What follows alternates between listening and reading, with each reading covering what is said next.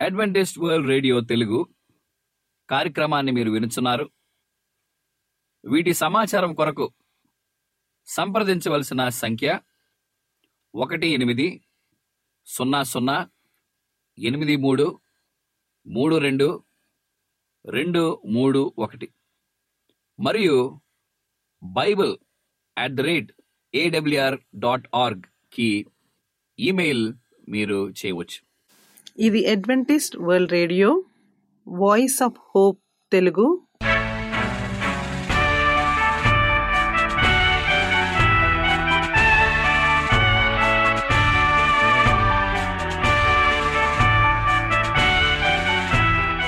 ప్రపంచమంతా క్రైస్తవ సందేశములు ప్రసారము చేయుచున్న అడ్వెంటిస్ట్ మీడియా కేంద్రము ఈ జీవన జ్యోతి కార్యక్రమమునకు ప్రేమపూర్వకముగా ఆహ్వానించుచున్నాము. ఈ జీవన జ్యోతి కార్యక్రమము ద్వారా మీరు చూపించుచున్న ప్రేమ లేఖ వ్రాయటం ద్వారా, SMS పంపటం ద్వారా తెలియపరచగలరు. అందు నిమిత్తం మేము కృతజ్ఞతలు మీ అందరికీ చెప్పుచున్నాము. ప్రియమైన సహోదరి సహోదరులకు, నేడు మేము ప్రచారము చేయుచున్న సుమధుర గీతాలను, ఆధ్యాత్మిక సందేశములు మరియు బైబిల్ ప్రవచనములు ప్రియమైన శ్రోతలకు ఈ కార్యక్రమము సుమధుర గీతముతో ప్రారంభించుచున్నాము.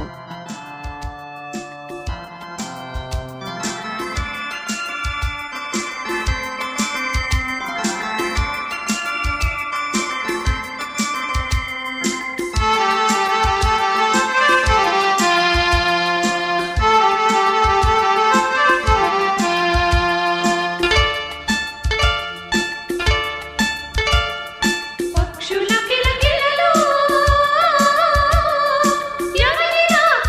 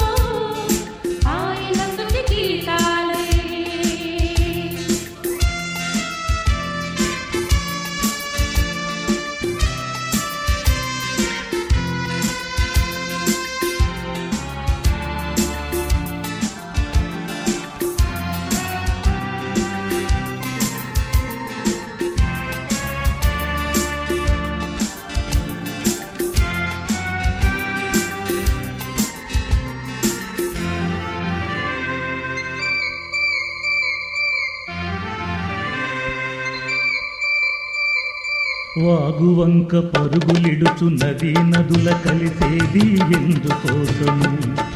నదులన్నీ పొంగి పొరలి సాగరాన్ని చేరేది ఎందుకోసము? వాగువంక పరుగులిడుచు నదీ నదుల కలిసేది ఎందుకోసము? నదులన్నీ పొంగి పొరలి సాగరాన్ని చేరేది ఎందుకోసము? కడలి కలియు జలాలు కడకు మేఘమాలలై, కడలి కలియు జలాలు కడకు మేఘమాలలై, తారాజును మోపు పైన మోయుటకే నిర్ణయించబడినవి, నిరీక్షించుతున్నవి, నిర్ణయించబడినవి, నిరీక్షించుతున్నవి.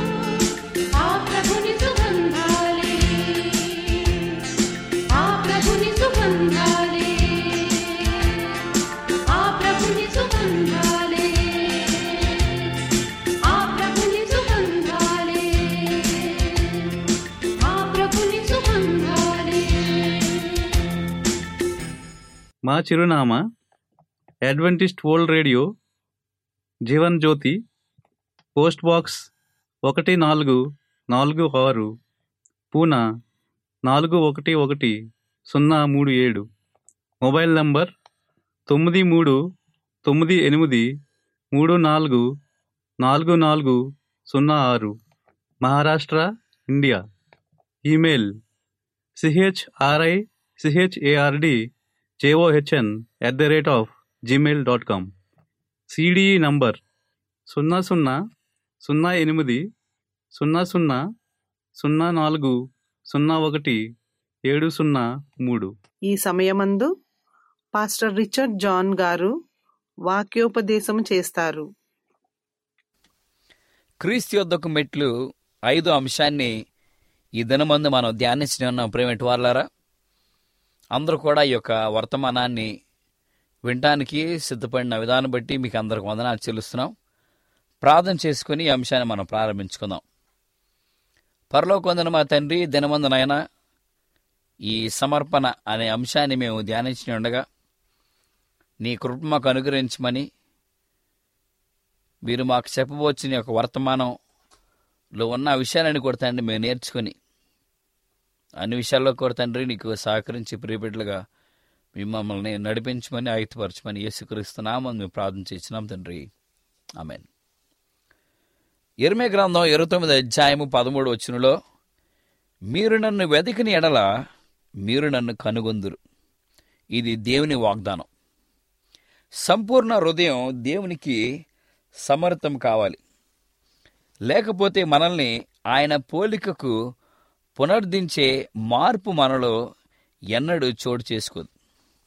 స్వభావ సిద్ధంగా మనం దేవునికి దూరంగా ఉంటున్నాం.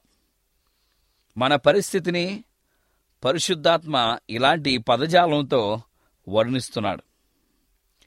అపరాధముల చేతను పాపముల చేతను చచ్చినవారు, స్వస్థత కొంచెమైనను లేదు, సాతాను తన ఇష్టము చొప్పున చెరపటాన్ని, మనం సాతాను ఊచిలో బంధితులమై ఉన్నాము. ఇవన్నీ మాటలు కూడా ఎఫ్సి రాసిన పత్రిక 2:11, యెషయా గ్రంథం 1:5-6, 2 తిమోతి 2:20 ఈ మాటలన్నీ కూడా మనం జాగ్రత్తగా చదువుకుంటాం. అవి ఏమిటంటే, అపరాధముల చేతన మన పాపం చేస్తున్నాము, మనకి స్వస్థత కొంచెమై ఉన్నది.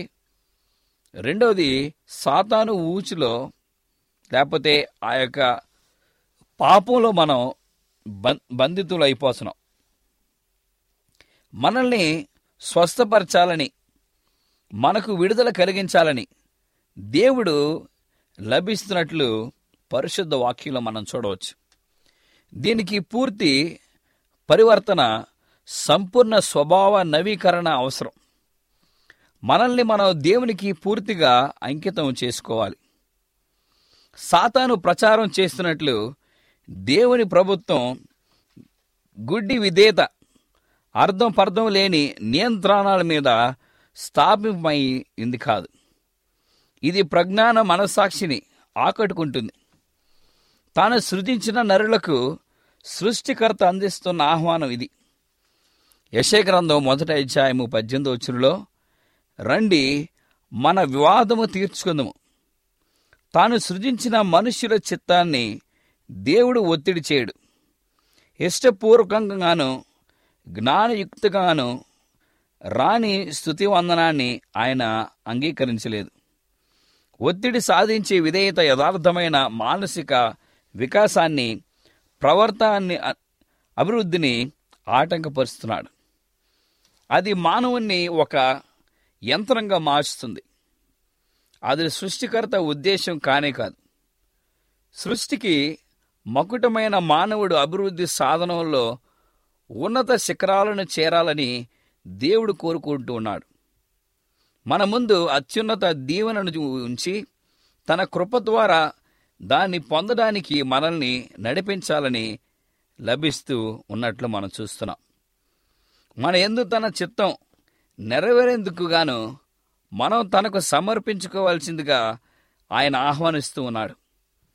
దేవుని కుమారుల ఉజ్వల స్వాతంత్రాన్ని పంచుకునేందుకు గాను పాప ధ్యాస నుంచి స్వేచ్ఛ పొందడమే లేదో ఎంపిక చేసుకోవాల్సింది మనమే. లూకా సువార్త 14వ అధ్యాయం 33వ వచనంలో, మీలో తనకు కలిగినదంతయు విడిచిపెట్టినవాడు నా శిష్యుడు కానేరడు. ఇక్కడ మనల్ని మనం దేవునికి సమర్పించుకున్నప్పుడు మనల్ని ఆయనకు దూరం చేసే సమస్తాన్ని విడిచిపెట్టాలి. అందుచేతనే రక్షకుడిలా అంటూ ఉన్నాడు, మనం కొన్న అన్నీ కూడా మనం విడిచిపెట్టినప్పుడు మనం ఆయన శిష్యులుగా ఉంటామని. హృదయాన్ని దైవ విషయాల నుంచి ఏది మళ్లిస్తుందో దాన్ని మనం విడిచిపెట్టాలి. పెక్కుమందికి ధనం ఒక విగ్రహం. ధనాశ అనే బంగారం సంఖ్యలతో వారు సాతాను బందీలవుతున్నారు. ఇంకో తరగతి ప్రజలు పలుకుబడిని, లోక ప్రతిష్టతను పూజిస్తారు. ఇంకా కొందరికి స్వార్థ విలాస జీవితం, బాధ్యత రహిత్య ఆరాధ్య విగ్రహాలు. ఈ బానిస సంబంధాలు తెగిపోవాలి. సగం ప్రభువుకి సగం ప్రచారానికి చెందడం సాధ్యం కాదు. మనం పూర్తిగా దేవునికి చెందకపోతే ఆయన పిల్లలం కానేరం. ఆయన ధర్మశాస్త్రాన్ని ఆచరించడానికి, సత్ప్రవర్తనను సాధించి రక్షణ సంపాదించడానికి తమ సొంత కృషి మీద ఆధారపడుతూనే మేము దేవుని సేవ చేస్తున్నామని చెప్పుకునే వారున్నారు. క్రీస్తు సేవ స్ఫూర్తి వారి హృదయాల్ని చైతన్యపరచదు, కానీ పరలోకాన్ని సంపాదించేందుకు గాను దేవుడు కోరుతూ ఉన్నట్లుగా క్రైస్తవ విధుల్ని నెరవేర్చడానికి కృషి చేస్తారు. అలాంటి భక్తి నిర్ధారకం. హృదయంలో క్రీస్తు నివసించినప్పుడు ఆయన యందు నిలిచి ఉండేందుకు గాను ఆత్మ ఆయన ప్రేమతో, ఆయన సహవాస ఆనందముతో నిండి ఉంటుంది. ఆయన ధ్యానంలో స్వార్థం మరుగున పడిపోతుంది. క్రీస్తు మీద ప్రేమ క్రియలకు ఉత్పత్తి స్థానమవుతుంది. బలవంతం చేసే దైవ ప్రేమను అనుభవపూర్వకముగా గ్రహించేవారు దేవుని విధుల్ని ఆచరించడానికి ఎంత తక్కువ ప్రయాసాలు అవసరమని విచారణ చేయరు. అతి తక్కువ ప్రయాణం కొరకు కానీ రక్షకుని చిత్తానికి అనుగుణంగా పరిపూర్ణత త్యాగాన్ని కంచిస్తారు. చిత్తశుద్ధితో తమ సమస్తము సమర్పించి తాము వెతుకుతున్న వస్తువు విలువలకు ధీటైన ఆసక్తిని ప్రదర్శిస్తారు. ప్రగడమైన ఈ ప్రేమ లేకుండా క్రీస్తుని విశ్వసిస్తామంటే అది వ్యర్థ ప్రసంగం, సరిలేని ఆచారం, భారమైన కృషి.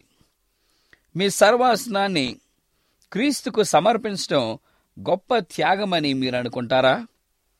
ఇక్కడ ఏమని చెప్తున్నారంటే, యేసు నా కోసం ఏమి త్యాగం చేశాడు?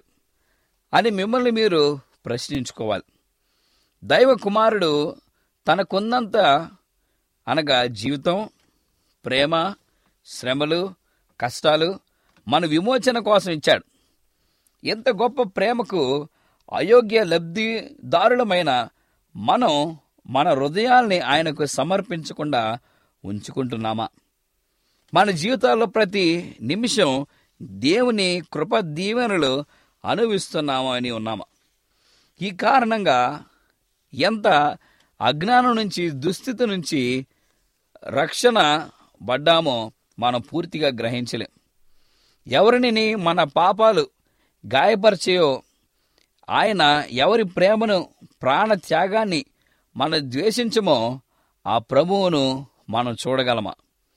మహిమ ప్రభువు పొందిన సిగ్గును, పరభావాన్ని దృష్టిలో ఉంచుకుని పోరాటం, ఆత్మ నిరాశనల ద్వారానే జీవములో ప్రవేశించగలం. గనుక మనం సనుగు కొందుమా? గర్వంతో నిండిన అనేకులు ఇలా ప్రశ్నిస్తూ ఉన్నారు. దేవుడు నన్ను అంగీకరిస్తాడన్న నిశ్చయత పొందక ఉంది. పశ్చాత్తాపంతో, దీనత్వంతో నేను ఆయన వద్దకు వెళ్లాల్సిన అవసరం ఏంటి? నేను మీకు క్రీస్తును చూపిస్తున్నాను. ఆయన పాపరహితుడు.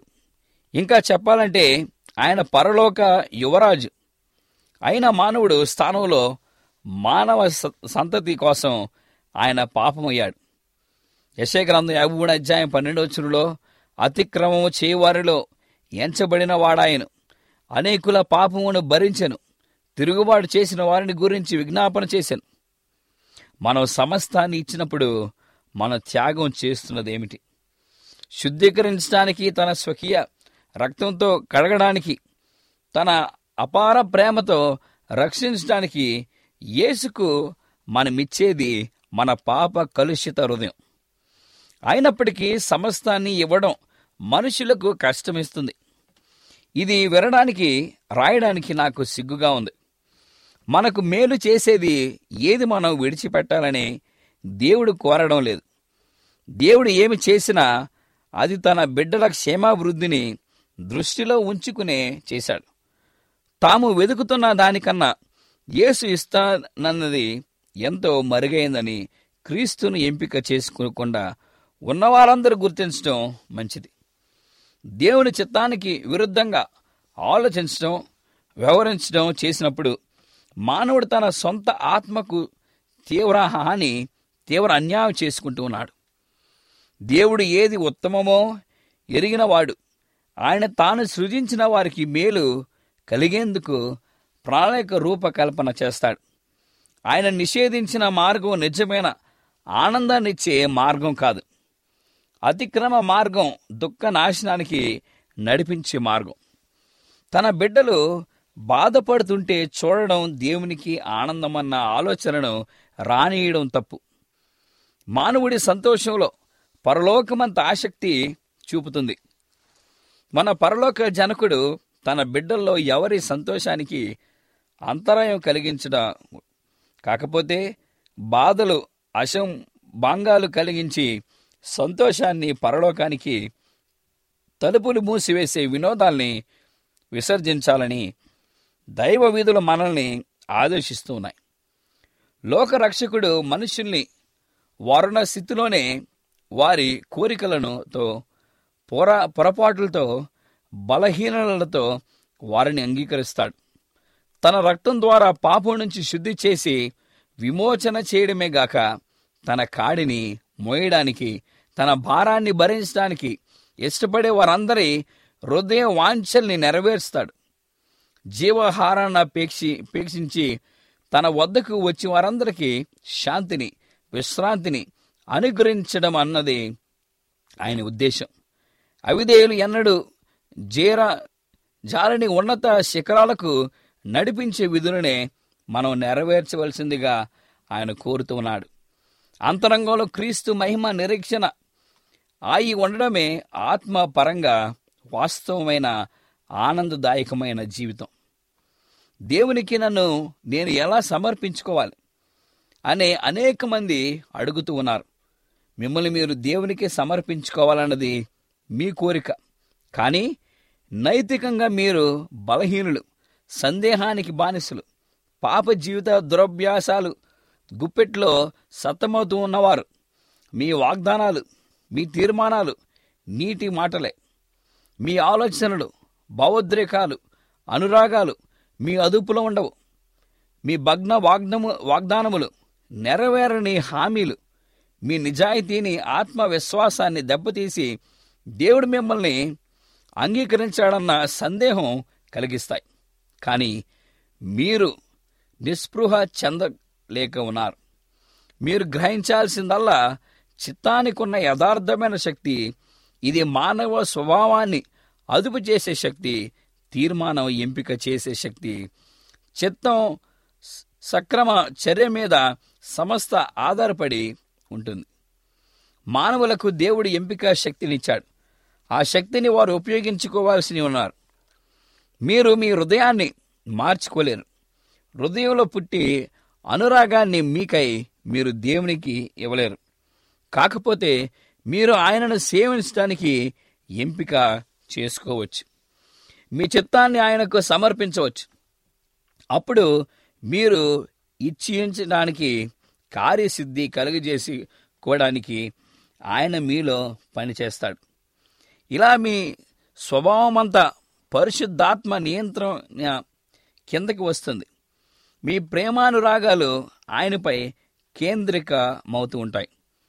మీ ఆలోచనలు ఆయన చిత్తానికి అనుగుణంగా ఉంటాయి. నీతిగా, పరిశుద్ధంగా నివసించాలన్న కోరిక మంచిదే. అయితే మీరు ఇక్కడ ఆగిపోతే దానివల్ల ఉపయోగం ఏమీ లేదు. క్రైస్తవులుగా ఉండాలని నిరీక్షిస్తున్న, ఆశిస్తున్న ఎంతోమంది మరణిస్తారు. చిత్తాన్ని దేవునికి సమర్పించే వరకు వారు రారు. క్రైస్తవులుగా ఉండడానికి ఇప్పుడే ఎంపిక చేసుకుంటూ ఉండాలి. చిత్తాన్ని స్వయంగా వినియోగించడం ద్వారా మీ జీవితం అంతా మార్పు చెందవచ్చు. మీ చిత్తాన్ని క్రీస్తుకు సమర్పించడం ద్వారా సర్వ ప్రధానకున్న అధికారుల కన్నా ఉన్నత శక్తితో మీకు స్నేహబంధం ఏర్పడుతుంది. మిమ్మల్ని స్థిరంగా నిలిపే శక్తి పైనుంచి వస్తుంది. ఈ ప్రకారం నిత్యం దేవునికి సమర్పించుకో వాళ్ళన్న నూతన జీవితం, అదే విశ్వాస జీవితం జీవించేందుకు మీకు శక్తి చేకూరుతుంది. సో మనం దేవునికి ఈ యొక్క విషయాన్ని మనం సమర్పించుకున్నప్పుడు, మన జీవితాలని దేవునికి అన్యోన్యంగా మనం దాచినప్పుడు దేవుడిచ్చే వరాలు ఎన్నో గొప్పగా మనకి ఉన్నవి. సో ఈ మాటల ద్వారా ఈ ప్రసంగాన్ని నేను ముగిస్తున్నాను. దేవుడు మీ యొక్క కుటుంబాలను, మీ ఉద్దేశాలను సఫలపరిచి మిమ్మల్ని ఆశీర్వదించి నడిపించుగాక. ప్రార్థన చేసుకుందాం. మా ప్రియపరులకు తండ్రి, నీ పరిశుద్ధ నామమునకు స్తుతులు స్తోత్రాలు చెల్లించినాం నాయనా. ఈ దినమందు ప్రభువా, నీ యొక్క వాక్యాన్ని మేము విని ఉన్నాం. నీ చిత్తానుసారంగా తండ్రి మేము జీవించలాగా మీరు మాకు సాయం దయచేయమని, నీకు సమర్పించుకునే ప్రియబిడ్డలుగా మీరు మమ్మల్ని ఆయుధపరచమని యేసుక్రీస్తు నామమున మేము ప్రార్థన చేయించున్నాం తండ్రి. ఆమేన్.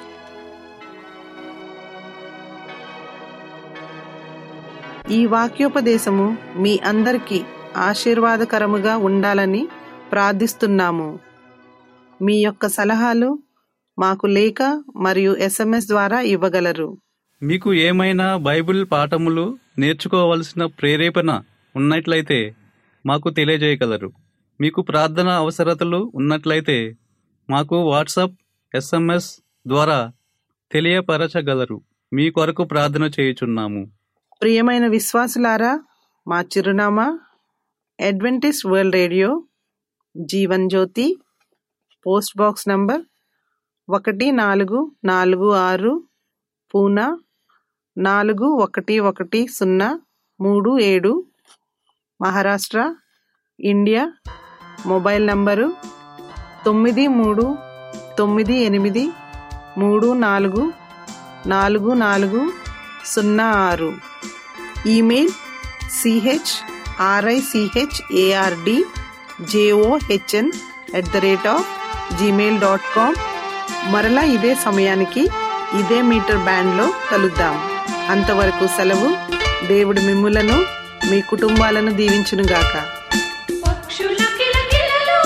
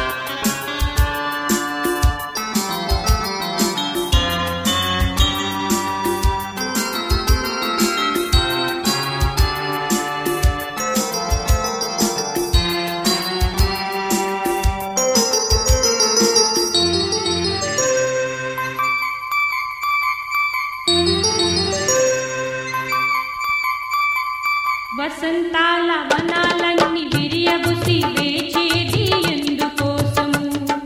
జాబిలమ్మ వెండి జిలుగు పాల పుంత పరిచేది ఎందుకోసము? వసంతాల వనాలన్నీ విరియబుసి వేచేది ఎందుకోసము? జాబిలమ్మ వెండి జిలుగు పాల పుంత పరిచేది ఎందుకోసము? మిణుకు మిణుకు తారలు స్వాతి వాన చినుకులు, మిణుకు మిణుకు తారలు స్వాతి వాన చినుకులు, వేగిరి పడి వేచి చూచుచున్నవి శ్రీయేసుని పిలుపుకై, ఆ ప్రభుని రాకకై. శ్రీయేసుని పిలుపుకై, ఆ ప్రభుని రాకకై. పక్షుల కిలకిలలు, ఎవరి రాక సంకేతాలు, తుమ్మెద శంఖారాలు, ఆయన స్తుతి గీతాలే.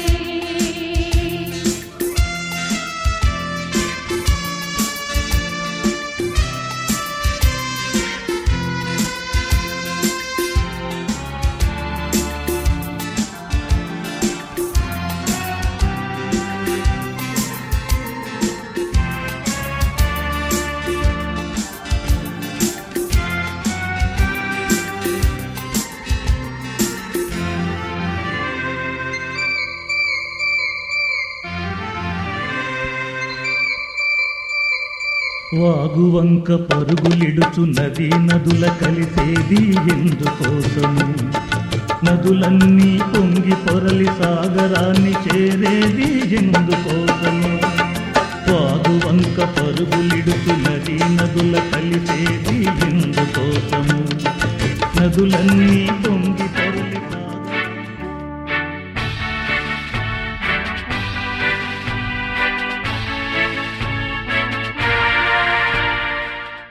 అడ్వెంటిస్ట్ వరల్డ్ రేడియో తెలుగు కార్యక్రమాన్ని మీరు వినుచున్నారు.